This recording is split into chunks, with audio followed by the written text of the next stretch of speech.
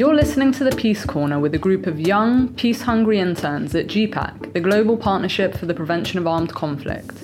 In a world riddled with violent conflict, peace can feel elusive, and peacebuilding can sound abstract.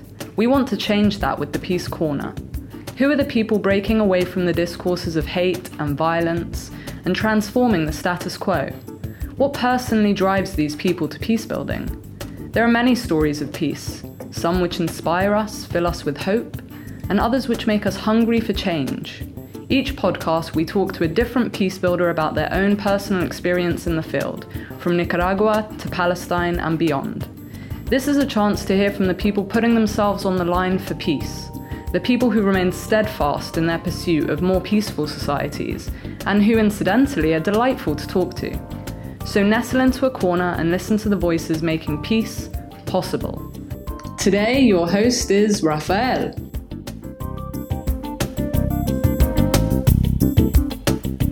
Bom dia, good morning. I remember being around 8 years old and watching the news of destruction caused during the 2003 Iraqi war. Being very far, safe at home in Brazil, I remember feeling the despair, hearing about the deaths for so many reasons that I just couldn't understand. I remember thinking how it would be a great life to be able to just stop these wars.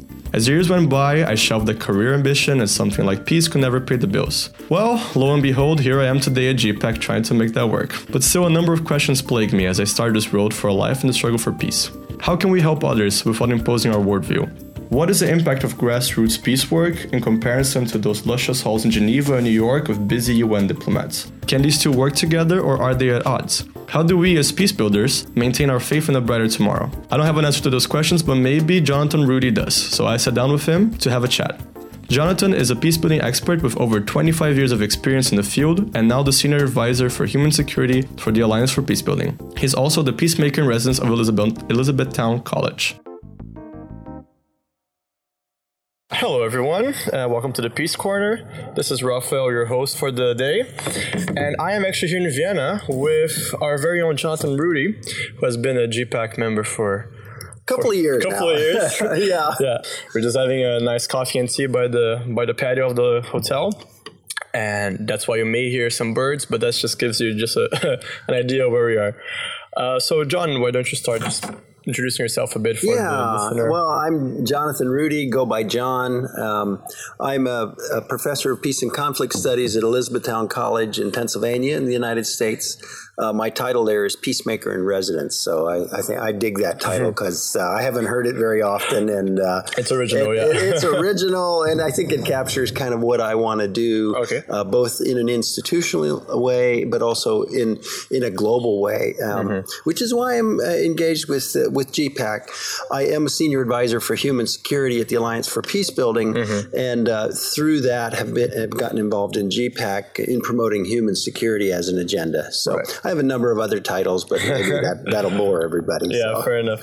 But that's interesting with the Alliance for Peacebuilding because I also doing my background research on you, slightly stalkish, but I saw that you did a lot of work with grassroots organizations all around the world. So actually that's what I wanted to chat with you about is the difference and impact of grassroots level initiatives and high peace building level initiatives, because GPAC, we're trying to connect those two, right? So that's the theme of the talk today. Well, and I think you kind of captured my whole career beginning in 1987, or even going back further if you want to, that I have a bias toward the grassroots, that I have a bias toward community level engagement.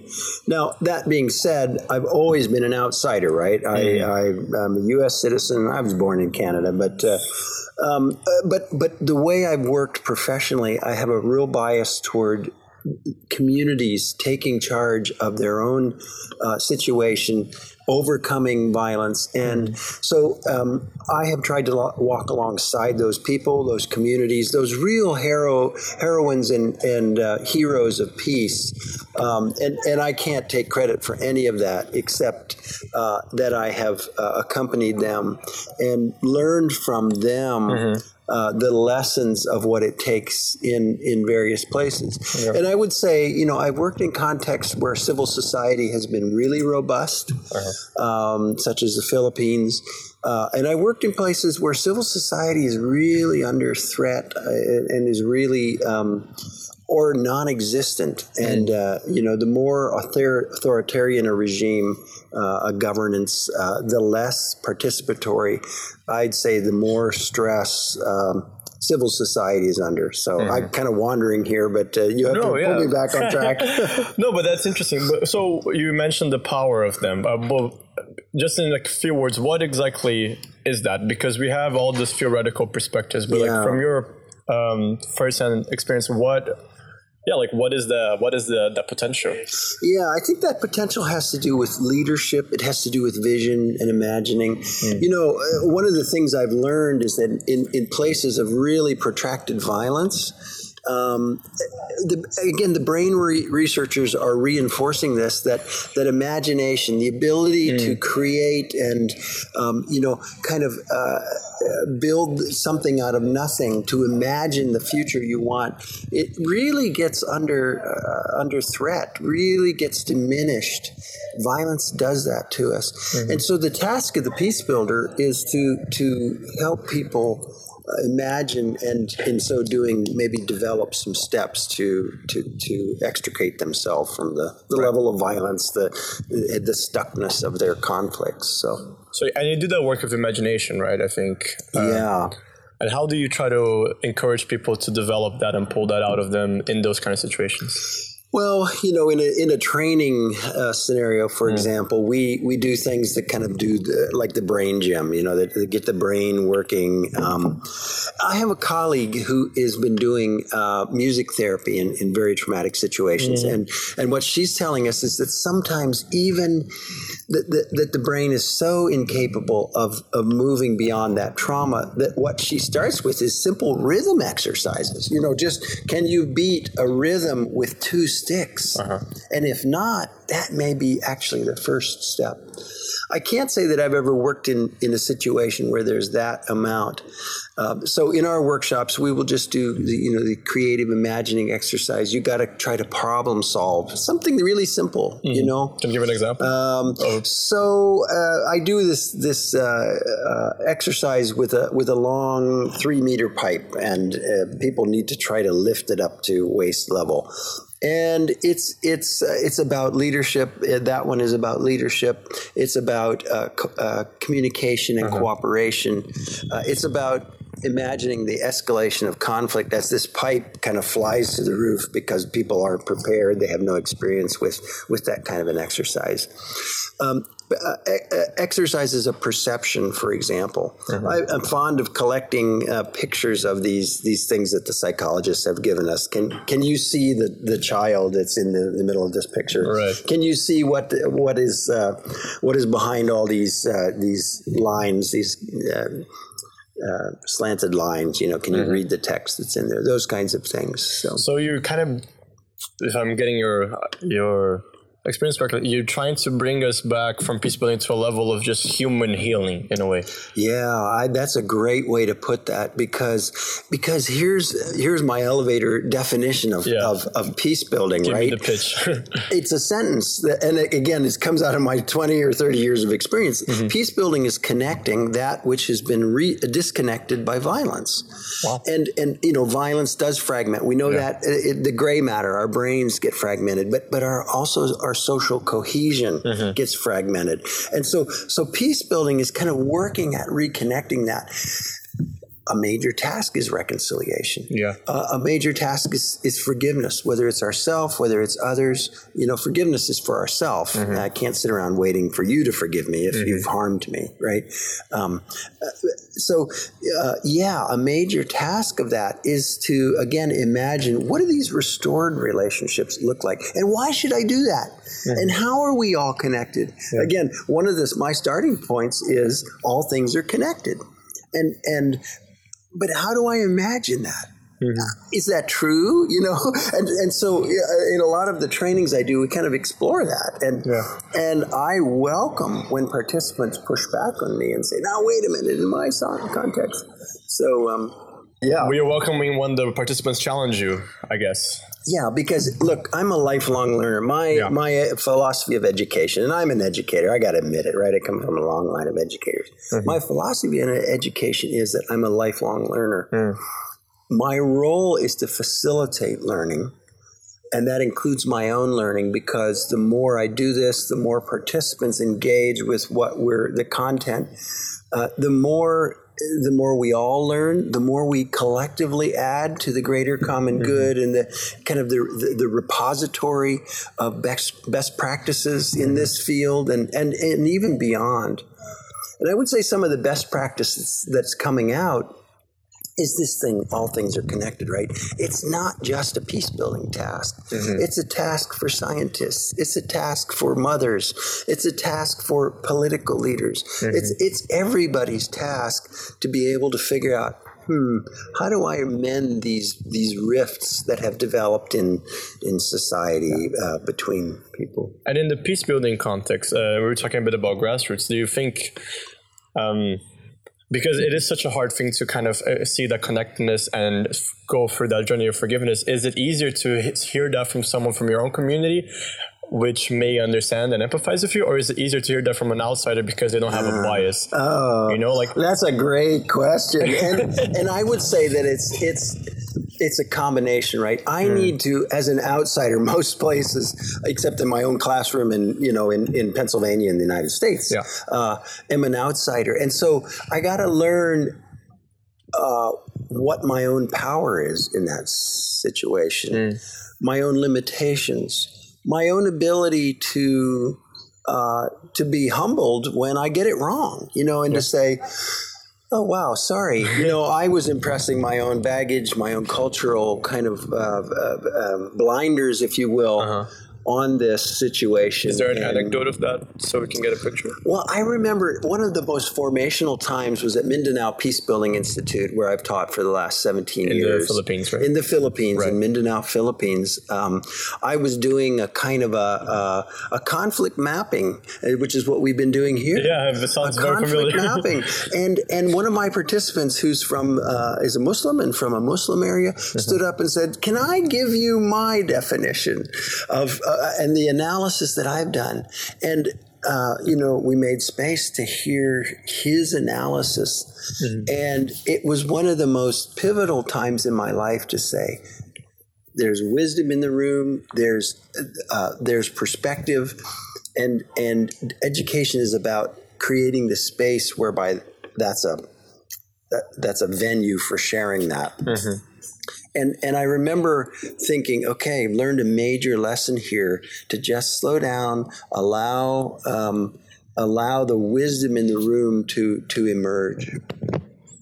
Yeah, and I think that's the role. Yeah, I mean, the role of the educator, right? It is to bring out the best in people and to make them. So, would you define peace builders as educators? I think at some level, or is that your personal? We all baggage? Have to be, right? Yeah. Because education is a key part of peace building, and many of us who are in this and who are outsiders in other places find ourselves in an education role. Certainly, and when you lead a conflict transformation, a conflict analysis workshop.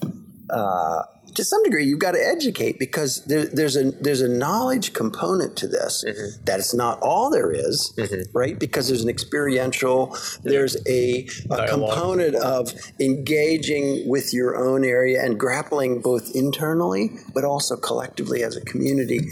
So, that's a really great question I haven't thought about before. Of course, my initial response is, to some degree, we're all educators. Yeah. And if we're in a lifelong learning role, always learning, even into our 90s and 100s, right? We can learn the new things that may provide some new insight and be a catalyst in that. And you mentioned a bit before, kicking back to your experience, your work with Alliance for Peacebuilding. And Alliance for Peacebuilding is, for those of you who don't know, a very leading organization in the world peace building. And my question is, what do you think small grassroots organizations which have this potential can learn from such great actors, like AFP or Search for Common Ground, or those really... So I think there's a role there. Alliance for Peacebuilding is more than 100 organizations who do have direct grassroots experience. Right. The role of Alliance for Peacebuilding often is to kind of collect some of that wisdom and then translate it into policy and advocacy kinds of role, because of their great connection with so many organizations and networks in other places. And see, this is a critical function. Whoever it is who has a large network and is doing policy and advocacy work, because what we find in peace building, I talked about the things that are broken, the things that aren't connected. Right. Well, just think of the simple pyramid of actors: track 1, track 2, grassroots. Right. There is a profound gap between track 1 and grassroots actors. And so organizations like Alliance for Peacebuilding are helping to bridge that gap, both in knowledge and information and data, in terms of promoting ideas that come bottom up into a policy level, and saying, hey, do you know what they're saying at the grassroots? Do you know what they're saying in the communities? And that profound gap, I think, is if we can learn to bridge that, I think we can make some different choices here. Yeah, because for me, and I'm very young in this field. I just turned 23 today, I was chatting. Hey, happy birthday! Thanks. It seems that people at such track 1 levels, like at track 1 for you guys who don't really understand, we're talking about diplomatic and government levels.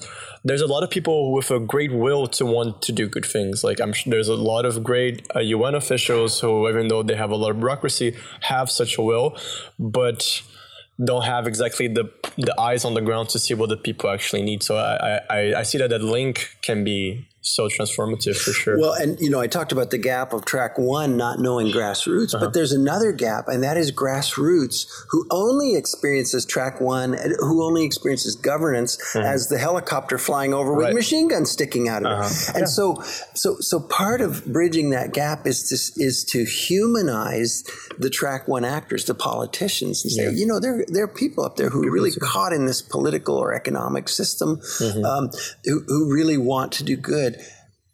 But they need your insights. They need your help, and so that there's a reverse kind of gap there that we also need to acknowledge. It's interesting because we talk so much about communication between parties of the conflict, or between victims and perpetrators, but there is such a need exactly for communication between actors in our field, right? And I think, and not trying to plug our own organization, but GPAC, I think, tries to do that. GPAC's a great example of that. In fact, the days we've spent the last couple of days here in Vienna have been a wonderful exchange of ideas. I looked around the table and there wasn't a duplication of nationalities around the table of all 20 of us, and I think that GPAC is providing that space, the forum, in meetings like this, in other meetings, whereby those ideas can be shared. And the really good advocacy work that GPAC is doing globally is really kind of contributing to people getting to know each other, closing these gaps, bridging these concepts. Let me ask you a bit of a provocatively question from someone with more experience. We see the news, and it seems to me that things got worse. And I think that's a feeling that many people have, and I think that was echoed actually quite a bit in the conference that we went to. Is that true? Is that not true? Have things and if so, and if things did get worse, why do you think that is? Yeah, I think we're at a turning point in our collective humanity, whereby we are moving from an understanding of nation states. And let me just kind of draw an analogy. This is the cutting edge of my thinking, that we're moving from nation states where there are these hard borders and it's national security about borders, about governance. What we're doing in GPAC with Alliance for Peacebuilding, we're promoting human security. And so we are moving into an era where we have got to develop a larger collective consciousness, a human consciousness that says there are no longer these borders, that those things aren't the important things. Now, I would push this just a little further and say we need a biospheric consciousness. And so what does a United Nations, and I'm falling back into the same lingo, but bear with me here. You know, what does it mean to develop a table like the United Nations where everything has a voice, where the water has equal representation, the air has an equal representation, the earth has an equal representation. Oh, and by the way, humans are there too. You know, and all of the other living things. So I challenge anybody listening to, in their universities, develop a biopolitical science program instead of a political science. What does it mean to understand the relationship of all things? That being said, so back to your original question, I think getting better or worse. We're living in a time when all of that is getting reordered. And it's going to look chaotic. It's going to look like it looks now. For those of us who are in the business of social change and social design, and it's at this point I give my students a caveat. They go, look, I wake up some mornings, I can't even change my own attitude, and we're designing social change? Give me a break, right? But I'm thinking, you know, those of us in this field are designing new ways with which people and all things relate to each other. And it's going to look a little bit like it does now as things get reordered and as our consciousness expands. So anybody who's under 25 who's listening, you know, I have a lot of hope, because what I'm seeing as I teach the next generation is just a lot of resiliency, a lot of flexibility of mind that can reimagine this stuff in a way that is going to get us to the next stage. But how do you reconcile this? I find this idea of human consciousness and biological consciousness interesting, but I think I have a promptness to buy into that because I'm very detached from my country, for instance, and that's a bias that I'll freely admit. But how do you reconcile that with identity issues? How do you, you know, because I think maybe even for both of us, we have that bias because we're willing to travel around and we live in different places. How do you tell someone from such a, like, that has a very local life, that is very attached to his or her lines of identity, to take that, you know, greater, like greater is a bad word, but a broader perspective? And it's a fantastic question. And I think it may be at the root of many things. So when we talk about identity, you know, and again, maybe some places are stuck with identity as national borders. In my interactions with First Peoples, First Nations, what I'm finding is an ability to navigate identity based on other things. And so maybe that new identity is not so geographically bounded, but it is the concept of being anchored in the earth in a respect that would allow all people to be grounded and at the same time develop a collective identity that I am one of many things in the biosphere. And as I develop a respect for all of those things, that is where the respect for the other person. If I can develop respect for the earth and the air and the fire and the water, then maybe I can develop a respect for the person with a very different identity than I. And in so doing, we kind of develop a collective identity. Does that make sense? I mean, I think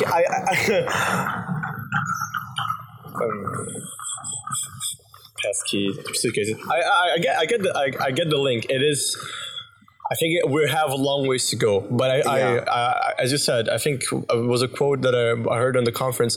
We are moments of breakdown or moments of breakthrough. I think Lena from Search for Common Ground mentioned that, and I thought that was really interesting because exactly like this moment of chaos is a moment of reconstruction, I guess. But I also wanted to talk about a different, because we're in a very meta level right now. Exactly. But I think that it's interesting as well to chat about some work that you've been doing in terms of social enterprise and peace building, and the more really day-to-day how to make it financially viable, sustainable. Can you share a bit with us the experience? Yeah, one of the other titles I failed to mention is a senior fellow at the Social Enterprise Institute at our college, Elizabethtown College. And what I've been thinking about is the cost of violence to the planet. Institute of Economics for Peace has been giving us some good research to suggest that $14.3 trillion, get that? $14.3 trillion a year we spend collectively on violence. So with that much money, $14.3 trillion at play each year, the question is, how do we reclaim some of that? That's a lot of money. And it's, it's basically wasted on responding to violence. Yeah. So what social enterprise and impact investing is doing is it's flipping the values of business around. And it's coming to it's bringing a values first, a people first approach to business to say, well, what's good for people here? Because human enterprise and the making of money is, it's paramount today. And I've always had this question since I started peace building: how do we engage business? How do we engage corporations? How do we engage finance?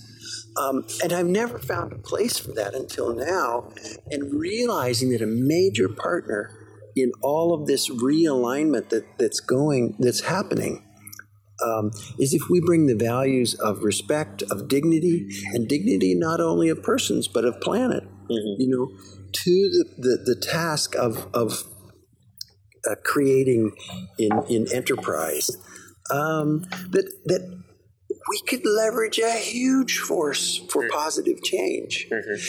Anyways, so social enterprise and impact in investing is something I'm paying attention to. Now, look, I'm a subject matter expert in peace building, and I've been brought on to social enterprise. Again, how cool is that? That's right. I mean, as a model for, should all investment firms have a peacemaker in residence? Why not? Why not? Can you imagine a world where the social scientists, where the counselors, where the trauma healing specialists are part of financial investment? Can you imagine a world that welcomes that kind of engagement, because they're thinking, look, all we know is how to make money and how to make a lot of it, but what we really want to do is social good while we're doing this. I can see that world, and I know we're a long ways from it, but I can suddenly the model has crystallized in my head, and I really think it'll flip kind of this whole world of NGOs upside down. Yeah. Hopefully it will, right? I think we need a rebooting. Yeah. Especially in terms of funding, because I think funding is something that it takes so much of our work in a way that it shouldn't, we work program by program, we work budget by budget. Short term by short term. And of course, business is a longer term investment. If you can get your investors to imagine where you're going with your business, could we as peace builders get the investors to imagine the trillions we'll save when we're successful? It's also a different way of seeing a return over investment, right? It's return not only monetary, but social return over investment, I guess you could call it like that. And also what you will not be losing in the future. Well, and this is the gap between what we're doing now in the whole field of peace building and then connecting with social enterprise impact investing. It is this ability to measure gains. Now, we're doing very good monitoring and evaluation work. The next step there, which I think is the gap, is putting a financial cost to that. And the ability to communicate, do you know if we do this activity and do it successfully, will be recouping this amount of money off of the $14 trillion that's being wasted, right? So I don't know. There's a lot of work to be done in that. I think there's a lot of good minds at work with that already in connecting these two fields. And so I'm excited to be really a part of it. And it seems like a very, we also talked about that in the conference, it's a disruptive idea. It's very disruptive. Not we are, what did the revolution, not evolution, right? Yeah. I think that could be something like that. And just let me just add that I think it will end the chasing of funding. In fact, if you're an NGO and you're doing good, solid work in peace building, you'll have to fight off the investors. That's the world I imagine. That's a beautiful world. And let me ask you the last question just to wrap this up, because I see that our time is coming down, and it's more of a personal question.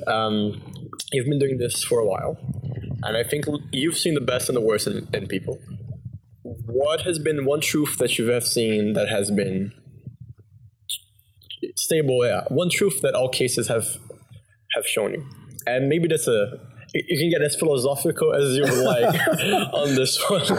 I think Henry Ford, God bless the capitalist in him, said something once that I think is really true, and that is, think you can, think you can't. Either way, you're right.